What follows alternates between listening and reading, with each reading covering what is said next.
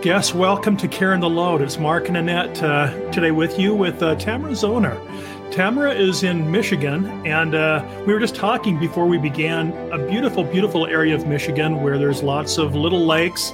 And so, we're feeling quite jealous right now because we live in the desert and there's not a lot of water here, but we're so grateful to have you with us today. And I have to read Tamara's bio to give you an appreciation but you're going to say something first. Well, I was going to say, it is desert, but this morning it was a beautiful morning and I was out on our back deck, and I'm listening to the birds chirping and I'm looking at the tulips that are in bloom.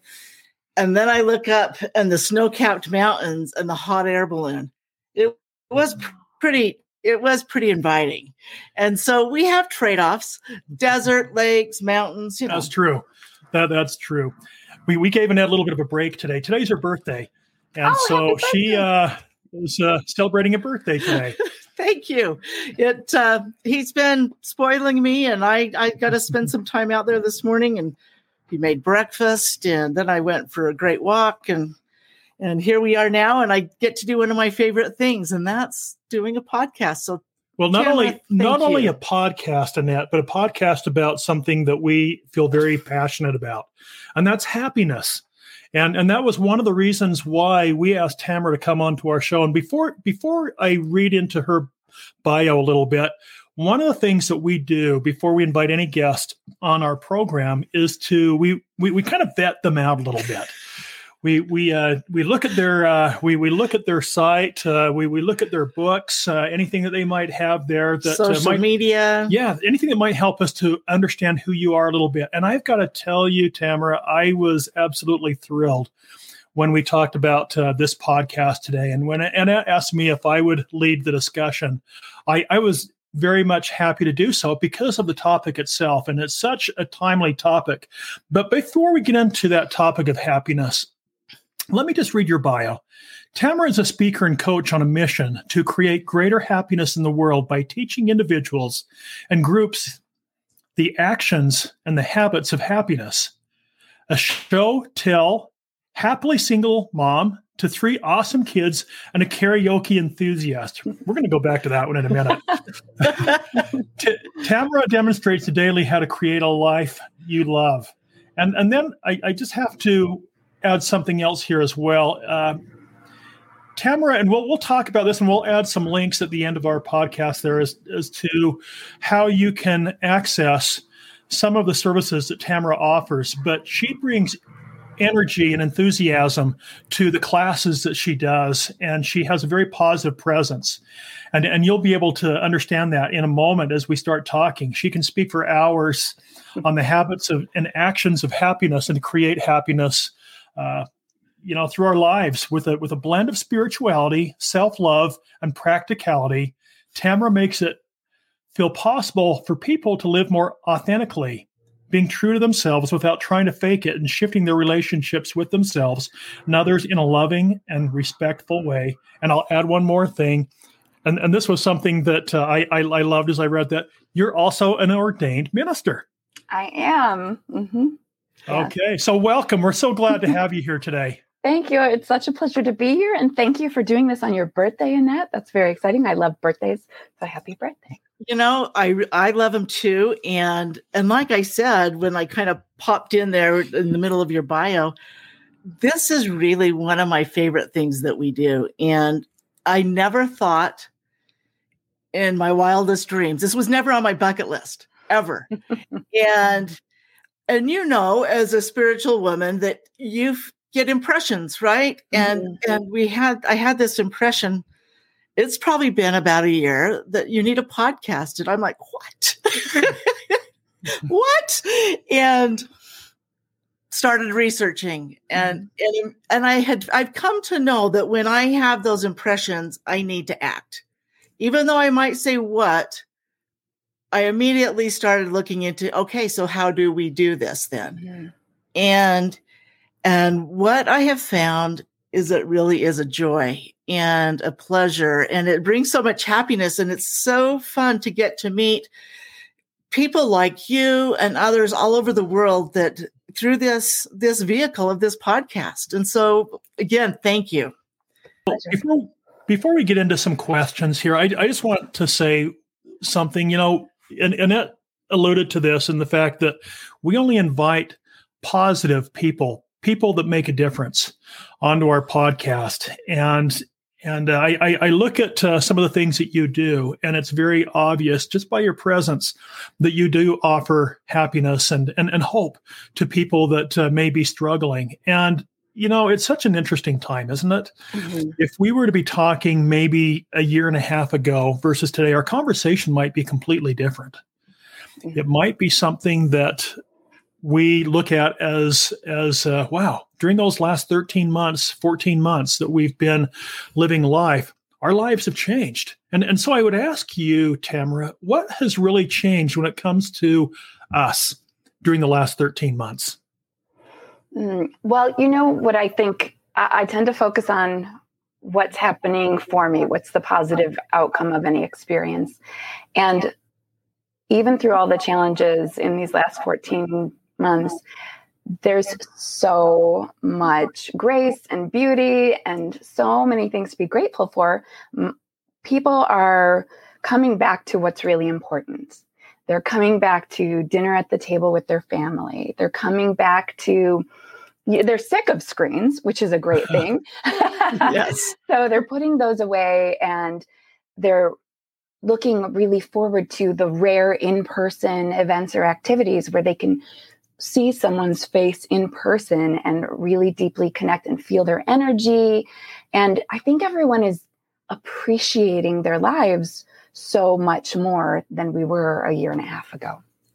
I think that's a great answer. And, if you look at, if you were to put it on a bell curve as to where we've been when it comes to how we have identified and how we've been able to communicate, at first it was a real downer because we were all inside. We couldn't go out anywhere. And then all of a sudden Zoom came around, and Zoom worked for a few months. But all of a sudden, we started seeing that bell curve go back down again to the point where we were really, really frustrated because we couldn't go out and see people. How has that affected our ability to communicate during those last 14 months? It really depends on the person. And I have heard a lot of Zoom burnout stories.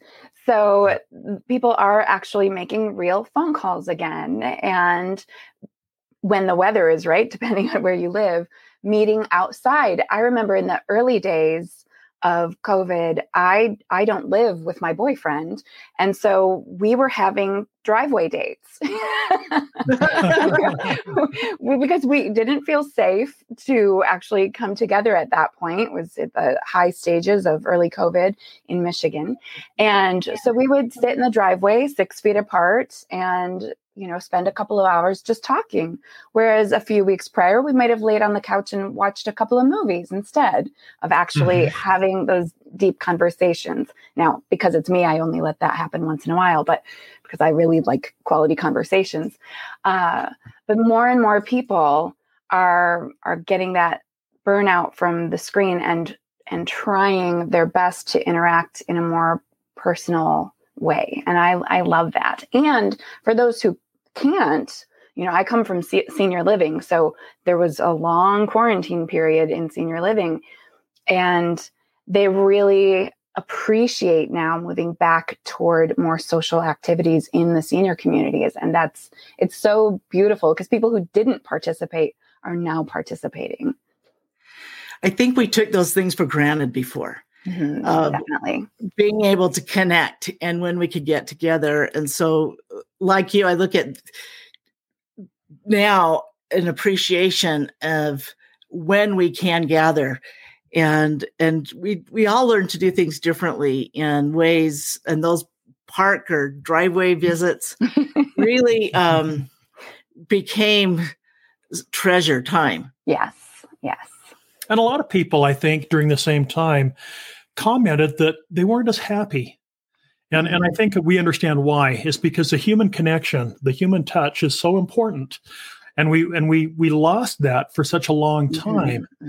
And it's critical. And I think that when we get through this, experience, whatever you want to call it, I really hope that most of us look at it as a time that we had an ability to change and to grow and to connect, and that we take those connections to an even greater degree than maybe we did before. I hope so too. I love the way you said the physical touch, because it is the thing that was making people feel dehydrated in a way. We need that touch. We need that social connection. So when I run a meetup group as well locally, and we meet outside as much as we can. So when the weather was really bad, we didn't meet, or we met my parents happened to own a seasonal greenhouse. So I would meet with my group in the greenhouse because we could be covered, could have a heater on, but we could also have doors and windows open so that there was airflow. And I would say, come and meet up with us. We will be physically distancing, but socially connecting. And so that's what we did most of the winter. There were only a couple of months where we couldn't meet because it was either just too cold or the greenhouse started planting and we got kicked out. that socially connecting is something that we were starving. Yes. I think we were starving, and we were, that's what made so many people. I think it brought on the unhappiness, it brought on the depression, the anxiety, and it made everything, it compounded everything. Everything became so much worse. That connection brings happiness. And Tamara, you said the same thing as well. You probably live the furthest of anybody in the continental United States from Disneyland in Florida, or Disneyland in California, and Disney World in Florida. Right. But I'm assuming you've probably been to Disneyland before. When I was like 4 years old. Okay. It's been a while. Oh, okay. Well, there's a reason why I bring that up. Okay. Disneyland has a ride called Splash Mountain, and it's about Brer Rabbit. And if you want to jump on at some point today or tomorrow or something, and do a Google search on that, it'll take you actually through the ride itself. But it's one of my favorite rides at Disneyland, because what it does, it talks about different stories about taking chances. It talks about following a dream and then having the sense to find your way back home when things get difficult. But as you wait for the ride, there's a little cavern that you go through, and there's lots of little signs.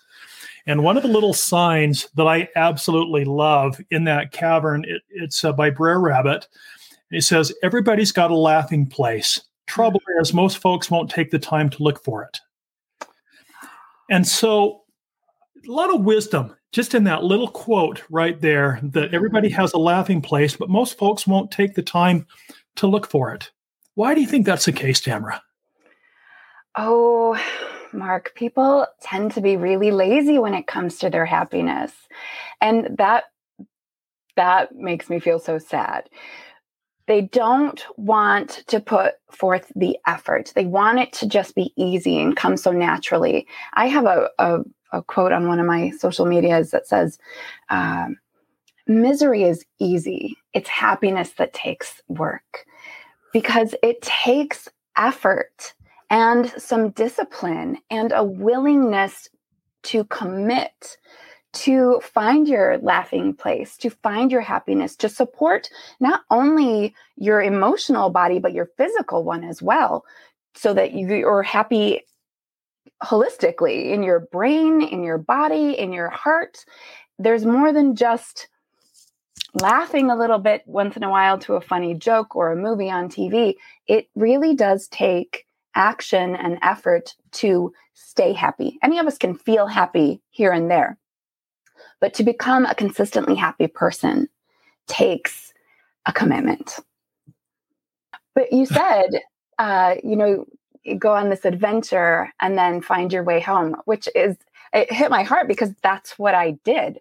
I went on adventures. I was away from home, Little Commerce Township, for 20 years and went through some amazingly wonderful adventures and then a lot of hardships along with them, and found my way back home to take a new adventure and create this life that I now love and would consider myself one of the happiest people I know. When you talk about adventures, And you talked about you had a hard time there. Mm-hmm. I think people feel like if they're going through hard things, they can't have joy. They can't ever find this happiness again. Is it possible, do you feel like, to be going through hard things, but yet still find that happiness? Yes. I think it's actually vital to do so. I think that, and I think, at the beginning of COVID, we started seeing on social media all these memes that were hilarious little things about our current experience, because we as human beings need that laughter. We need that light to help us through the hardships. And I find that finding those moments of happiness or bliss or even peace and contentedness are so important, especially in times of hardship, because it's what keeps us going. And if we can recall like how good something was or how good it was for us in the past, it can help us realize that we can get there again. And life is that life is this expansion and contraction cycle that we see in nature. Winter turns to spring, summer, fall, and then it contracts again. We as human beings do that. And we may experience that cycle in the heartbeat of a few seconds or days or weeks or a year. But when we can look at that cycle as a natural part of our human existence, it makes it also easier to get through it. So if I'm feeling really contracted, sad, depressed, lonely, or ill, or all of it at once, but I can think back to a time when I was happy, or I know that I won't stay ill forever. Something will come up for me. A friend will call. The sun will shine. There will be something that brightens my day. Then I'll start to expand again and open back up and feel happiness again. And just knowing that that's that cycle can help you get through the really dark, closed up times. And life is a practice, and happiness is a practice, and living purposefully and meaningfully is an everyday practice and commitment. That is so true. I like that. When I was reading your biography, the first time I read it, there was one word that really came out to me. And how many times have we heard someone say that I'm a single mom of 3? You prefaced that with, I'm a happily single mom of 3. I've never heard that before. And I was so happy. Speaking of happiness, I was so happy when I read that first, because typically most people don't have a preface. Most people would maybe look at that and say, wow, she's gone through a tough time in her life. Well, we all have gone through difficult times in our lives. We were just talking recently, it was 10 years ago that we lost our 21-year-old son due to the effects of a brain tumor. And it wasn't long after we lost our son that someone came up to Annette and said, "You're living a lie." Actually, why don't you tell the story? I was so caught off guard, and I had been out on a walk, and because I found that for me to be in that happy place, have that light, it takes me getting outside. It takes me being in the sunshine. It takes doing things that are good for me, that helps lighten my soul. And this woman stopped me that knew of our situation, and we're just chatting for a minute. And then she said, "You're living this lie." I'm like, "What are you talking about?" And she goes, "Well, you can't smile. And I see you smile. I hear you laugh. And so you're living this lie." And I said, "No." I said, "You know what? I'm choosing to be happy. I'm choosing to find joy in my life." And I said, "There's still hard times." I said, "You don't see me at home when I might be crying and I really miss him." And I said, "I'm not living this lie. It's just that I'm choosing to do this. I'm choosing to find this." And I think it's a good analogy, and it's a good thing to teach all of us that it's a choice. but that we also honor the grief. We honor the hard times. It's not that I wasn't feeling it. It's not that I didn't feel sad and miss him, or, all the other stages of grief and every feeling and thing that you have, and the anger and everything that goes with it. But I chose. Yeah. Yes. Oh, it's beautiful. So I guess, with that, one of the things that you do is you help people create a life that they can love. Mm-hmm. And, that sounds like a pretty big task, if you ask me. How do you do that? And where does one start? Well, part of it is what Annette was just talking about, accepting that there is grief, that there will be times of anger, that we are having a human existence, which means there's a full range of emotions. And so the first key is to come to some greater awareness. First of all, your own self-awareness. So how are you treating yourself? Because the way that you speak to yourself, the way that you treat yourself is, in my opinion, the number one aspect of your happiness. I could have the whole world being so kind and loving toward me, showering me with gifts and praise and love and respect. But if I don't feel like I deserve it, I'm never going to receive it in a way that feeds my soul or benefits me. I won't even believe it. So we have to start noticing our relationship with ourselves.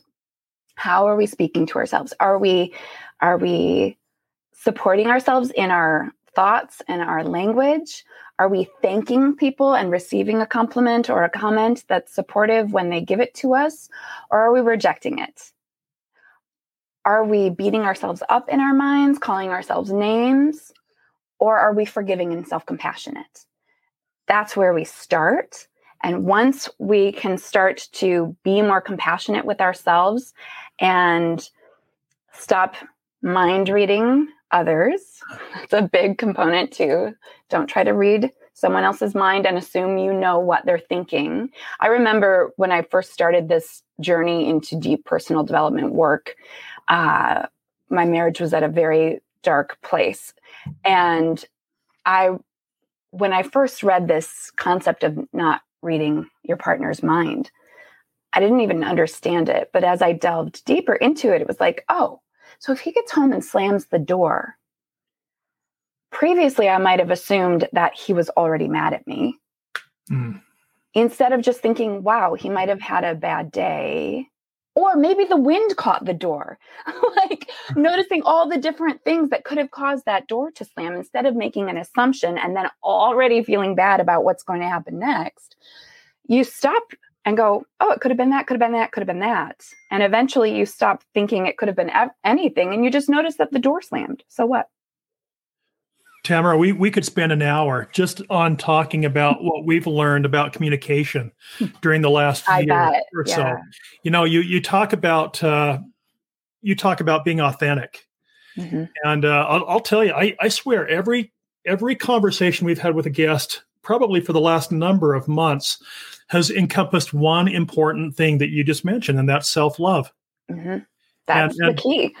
And sometimes we're not authentic with ourselves. Sometimes we try to put ourselves out there as something that we're really not.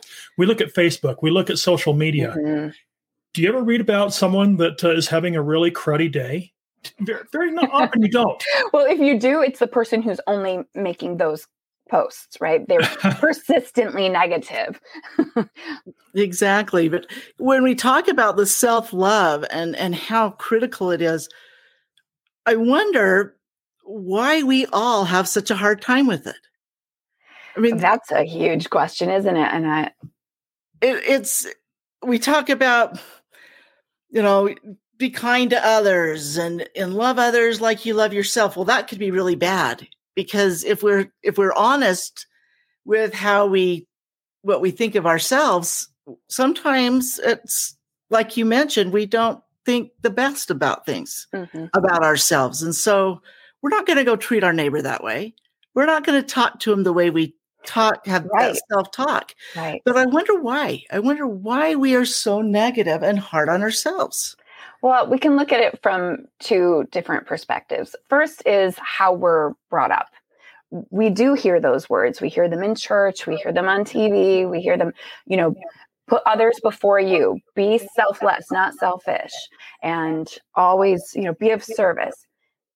What we don't hear is that you cannot be of service if you're not servicing yourself. So if your cup is empty, there's nothing to pour out to others. So I like to say, as an example, when your cup is full and overflowing, we give from the overflow. That's what you give. You don't empty your cup in service of others. You give from your overflow, because then there's always enough. It's always abundant. The other perspective is a spiritual one, right? So you can look at it as we come into this human experience to remember. And we're given that challenge of coming back into the light and knowing we're worthy of universal love, God, whatever you call it. John and I like to say yada yada on our podcast because there are so many different names now for whatever that higher power is, or the higher power of your understanding. Maybe we're here simply to remember that we're worthy of that love. And that's our goal. And so challenges are put in front of us to help us remember that, or to help us at least embrace this mantra that I like to use, which is everything happens for me, not to me. So no matter what awful thing is happening, I'm asking myself that question. To the slow driver in the traffic circle, to the really mean ex-husband, to even my mom, who wasn't that nice when I was a kid. She had her own struggles. What is it for? How will it serve me? What will I learn from this? I think that's the most beautiful answer I've heard, that we're here to remember that we have that worth. Mm-hmm. Mm-hmm. And each of us do. And I think exactly like you just said, we've forgotten. And whether it is just, there's a myriad of things that could cause us to have forgotten who we are. Mm-hmm. But as we remember who we divinely are, then that helps us in this adventure of life, yes, to find our happy place too. Yes. And then to spread that happiness, because when we are showing up authentically, remembering that we are worthy of love and all of the resources that are available to us in this universe, then we also give others permission just by way of being, just by showing up and embracing who you are, loving who you are. And that doesn't mean that we won't still forget once in a while. Yeah. As Gay Hendricks in his book, The Big Leap, talks about, we hit that upper limit. And so we have to remember again, oh, wait, I'm worthy of even more. Okay. And I can embrace that and I can accept it. And that takes another level of commitment, even more practice, and really a devotion to yourself. A devotion to yourself, because I firmly believe that we are here on this earth to fully live life, and living. Yes. So I want to go back on that in a second here. I get all excited. That is so important, the devotion part. But as Annette was saying that she thought that was the best answer she's ever heard, I was thinking the very same thing. And the reason why is because, when you were saying that, it reminded me, in Christian scripture, it talks about man is that he might have joy. Mm-hmm. And it's one of the most, it's one of the most profound thoughts that we can have is that man is that he might have joy. So you mean we're not here to suffer? I think we can laugh. I mean, I'm just. But I think what it means is that it doesn't matter if you're a divorced mother of 3. It doesn't matter if you just lost a 21-year-old son to a brain tumor. What it means is, when we have those experiences, how are we able to be resilient? How are we able to move forward and not stay at the same level or even move down backwards? Absolutely. We grow through it. So it's not something we're going through. It's something we're growing through. Yeah, that's great. We do grow from it. And I think I hope that we've all grown from this last 14 months as well. If we haven't, we've missed out on a great teaching and learning opportunity. So what I've found is that there are times, when we're going along and I've hit that peak. Mm-hmm. And I mean, it might have been this hard hit to the ceiling and I am back down, but I don't stay down as long. Right. And it's easier to remember who I am. It's easier to remember how I felt and that I can feel it again and that I am worthy of that love and that light. And so it's practice, just like you said, and it's continuing to practice this life and continuing to have that devotion and to take the time for ourselves. And it's hard when we have younger children. It's hard, harder. It's hard anytime. But when your time is so divided and needed in those ways, you really have to seek out those little opportunities to find that devotion. Absolutely. And I like to tell this to parents, when your children are young, that's when it's even more important to show. That's why I say I'm a show and not tell mom. I started devoting myself to myself when my children were very young. And I remember I would tell them, my youngest was 3 years old, and I would say, you can join me or watch when I'm doing my yoga, but you can't interrupt. So sometimes he'd climb on my back and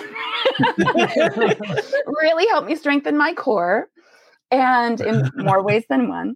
And still today, now he's 11 years old, like they all know they get the mom they want when she takes care of herself. And I want to demonstrate to my children what self-love and care looks like, because self-love isn't just a feeling, it's action, right? It's how I take care of myself. It's what I put into my body, my mind, my heart, my soul. And so I know that they're not always doing the things that I wish that they would, but I've planted the seeds and they will grow and nourish. So when my kids, I have 2 daughters as well, when they're ready, when they're willing, when they're not in that sort of, I'm not going to do what mom says because I'm 15 years old stage, then I know that they have it. I've handed them this fully set up toolkit and they've got it when they're ready to reach for it. But I can't make them. You can't make them pull out that tool, but you have shown them how. Exactly. And because you've shown them how, it won't be so hard for them when they're ready. Right. Because they had the example of it was okay. And look what happened when mom did do this. She was the better mom. Like they got a whole new mom. I was in a very emotionally abusive marriage, and I was very angry. And when you're a victim, you can't take it out on your abuser. So you take it out on the least powerful people. So my anger would come out on my children. And yet I was seeking a better way because I didn't at that time think that divorce was an option. My parents have been married for 55 years. I didn't want to go that route. And I was remembering that I was worthy of more than I was getting. And that included from myself. So it had to start there. And then I slowly took the steps to demonstrate to myself that I was worthy of my own love and the love of others, and then show that to my children. And then finally was strong enough and loved myself enough to leave the marriage and start fresh. And that's why I'm a happily single mom of 3, because I wasn't a happily married mom. I'm a very happily single mom of 3 kids. And I get to show them that life can be anything that you choose to make it. Anything. That is perfect. That is absolutely perfect. And as you're talking, I think we can all relate to the difficulties that we have in life. There's no question. Sure. But the crux and the real critical component is what we do with it once we're there. And so I want to kind of circle back a little bit, back about what we were talking about, daily devotions. You talked about yoga. If you were to compartmentalize your day, what would be the devotion part of your day? First thing, I start my day. Sometimes I literally roll out of bed and onto the yoga mat. I will leave it out on the floor in my bedroom. And that is my first and foremost devotion. So yoga, which is also a moving meditation. But then I follow it up with meditation. So in stillness. And this routine or ritual has changed here and there over the years, and I modify it as necessary for time or whatnot. But that's my devotion. I know for sure that if I start every day for me and taking care of me, then I'm going to have a better day. I'm going to feel better in my body. I'm going to start my day with my pause button fully intact so that I can respond instead of react to the various situations that come up in life, whether it's a grumpy kid or, the car battery light turning on, just all the little things that can make us start to go, or stubbing my toe, and all the little things. They can either help you practice that pause button and breath. And that's a devotion to yourself as well. Just taking a breath and going, oh, this is life. Cool. Next. So on top of that, obviously things, people, situations, experiences, all influence our lives. Who would you say are your biggest influencers in life? Oh, that's a great question. So my grandmother was my favorite human being. She is still one of the biggest influences of my life, though she's been passed on now for 8 years. She passed away at 101 years old. Wow. And I believe she lived that long because she was one of the happiest people that I knew. And she had this light and this sparkle in her eyes. And no matter what was going on around you, you could hear her laugh. And I grew up next door to her. So I grew up the hill from my grandparents. And she was an artist and had her own studio on the property. And so I just grew up with this beautiful force of light in the world next to me. So biggest influence. And then I say that my greatest teachers, in fact, and greatest influences are my mother and my ex-husband. Not dissimilar in some aspects, in the way that, my mom is much better now. She's gotten medication that she needed to manage her own mood disorder and, is always willing to talk things out. And my ex-husband remains today one of my greatest teachers, not necessarily because he's really kind and nice, but because he's the opposite. And it allows me, and we are parents of 3 children, so we have to sometimes interact. And his responses, which are not healthy, help me keep growing. So each time we only communicate through a court supervised texting service because of how he is. And every time I'll notice, not every time I'll notice, but I'll feel something come up in me, but I feel it now and I'm like, oh, darn it, that's that button he installed. Okay. Turn it off, go away. I don't respond sometimes for at least 24 hours. I never respond until I feel calm and peaceful and the words are a response and truly not a reaction. And then my kids are my greatest teachers. So you've learned how to practice. Oh, I practice. You've learned how to practice through great examples. Yes. And stories and being able to see, this positive influence of light. Mm-hmm. And you've learned how to practice through a little more challenging experiences. Absolutely. And my dad, of course, is another great one. His motto is every day is an adventure, and he just, that was his mom. That was my greatest inspiration in life. And he still today, mid-70s, still running around the farm, doing all his things, pulling the tractor out. You probably heard the lawnmower earlier because we live on the same property. And just such a spark of life and light. And that's the key, just to embrace that this is an adventure that we chose. On a soul level, we chose this. And so what do you want to experience? You can ask yourself that every day. What do I want to experience today? I want love, joy, passion, fulfillment. Other people might choose suffering.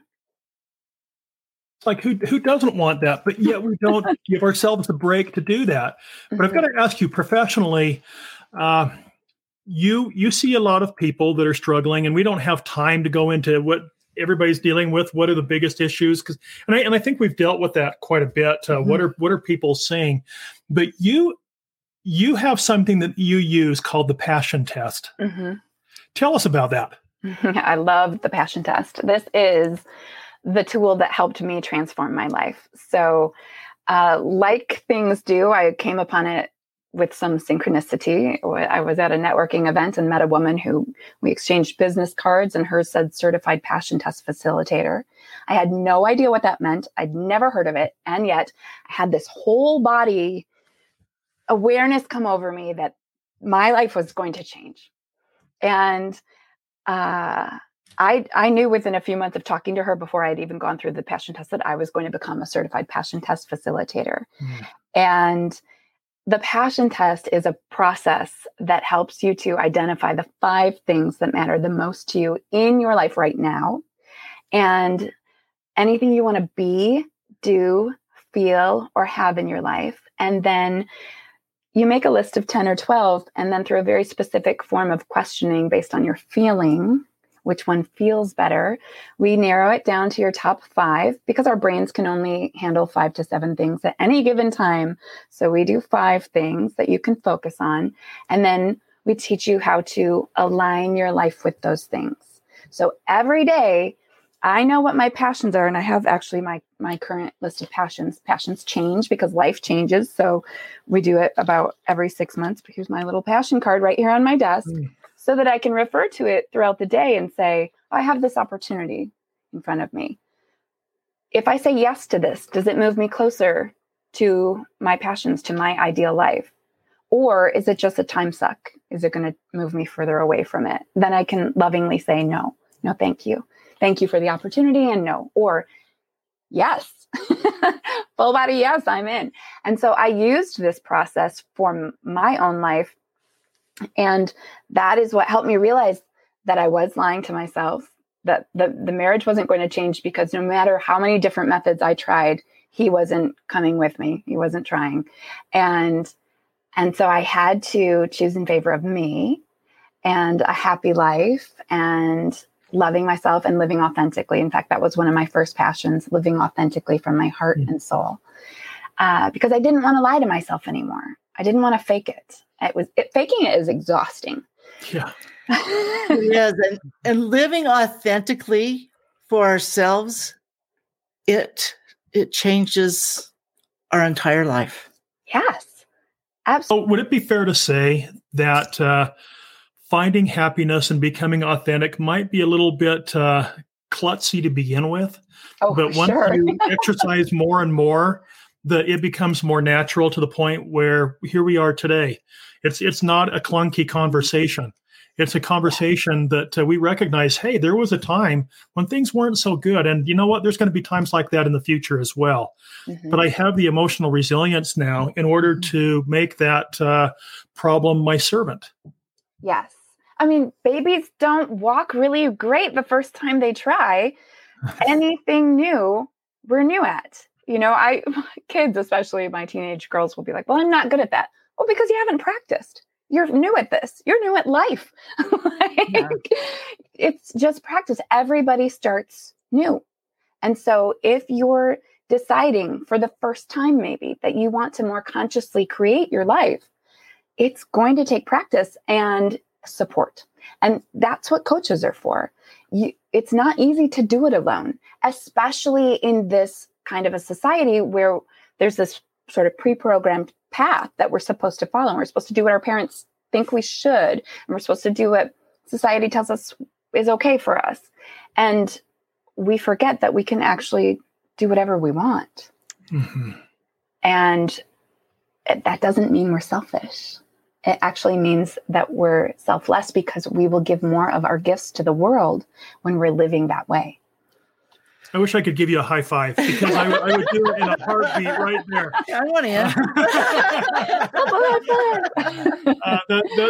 That is so beautiful. You know, this is one of these podcasts that we could probably go on for 2 hours talking about this. You know, we Annette and I chat about our conversations are more back porch type conversations than anything else. We're not trying to be clinical. We're not trying to do anything other than to help those who are listening to feel better about themselves, recognize that there are tools there that are available to them. The whole idea of a coach has gone so far in the last number of years. Remember, it was kind of a joke many years ago that I'm a life coach. Well, that was kind of the joke, but now it's, with the teachings, with the practice, with the experiences and the schooling that people have, it's such a necessary thing, whether you do it professionally or whether you have someone that you can just interact with. Mm-hmm. Absolutely. Just some accountability, a good friend that agrees that they want to live that way too. Then you keep each other accountable. So an accountability partner is a great thing to have. Mm-hmm. I'm going to ask you one last question here, but before I do that, is there any epiphanies, anything that you have that you would like to share that maybe we haven't talked about yet, you think is important for this conversation today? I will say that I want for people to realize that they are their own greatest resource, that those little urgings in their heart are there for a reason. And in my opinion, in my perspective, we are meant to listen to those. We don't have desires because we can't have them and we're meant to suffer for them. We have desires, we have thoughts, we have imaginings because that's actually where we're supposed to go toward. That's what will actually fill our hearts and make us feel more love and fill up with light, and then put that light out into the world so that other people go, "Woo, what is she doing? I want to do that too." And then they do more and more. It's a ripple effect. And so, but we start within. We start by listening to the urgings of our soul and opening up to the possibilities that they're meant for us. So happiness is not only possible, it can be a reality if we just allow it to be. Absolutely. And it is your divine right. It is your divine right to be happy. And again, that doesn't mean you'll be happy 24 hours a day. Right. You'll always return there. Because we understand that these experiences in life help us to become who we're supposed to be. Absolutely. Yeah. So the last question I have for you, and this is totally unrelated to anything we've talked about. Ooh, okay. and it was part of your bio. I just talked to your mom and dad. They said they're going to take the kids for 2 weeks. Okay. Here's a check for $2,000. You're a world traveler. You love to travel, you said in your bio. Yeah. Where is Tamara Zoner going for the next 2 weeks? Oh, somewhere I've never gone before. Oh, that's profound. I hope you know that. Yeah, where would I go? I want to go to Thailand. That's what came up for me. I lived in Asia for 5 years, but I never got to Thailand, and I want to go on a new adventure. And yeah. Wow. That's wonderful. That's great. We're thinking about going to Greece again. We love Greece, but I love so beautiful. I love your answer though. I want to go somewhere where I've never been before, and I think that really puts it in perspective of what we've talked about. Sometimes we do want to go someplace where we've never been before, and maybe we finish the same way we began with that quote from Splash Mountain. Everybody's got a laughing place. Trouble is, most folks won't take the time to look for it. We encourage our listeners to look for their happy place. We encourage them to find joy in their life. Men and women are that they might have joy in their life. And that's what life is all about. It's not about being miserable. It's not about not being able to forgive yourself where forgiveness really isn't even necessary. And so we appreciate Tamara. We are really happy that we've had this conversation about happiness. Each of us have a story to share. Author Brene Brown reminds us that owning our story is the bravest thing that we'll ever do. The stories and experiences our guests share inspire us, as well as to help us to grow and connect with others. We invite you to become part of Caring the Load community through social media, as well as to share the site with those you know. We are stronger together. Keep caring.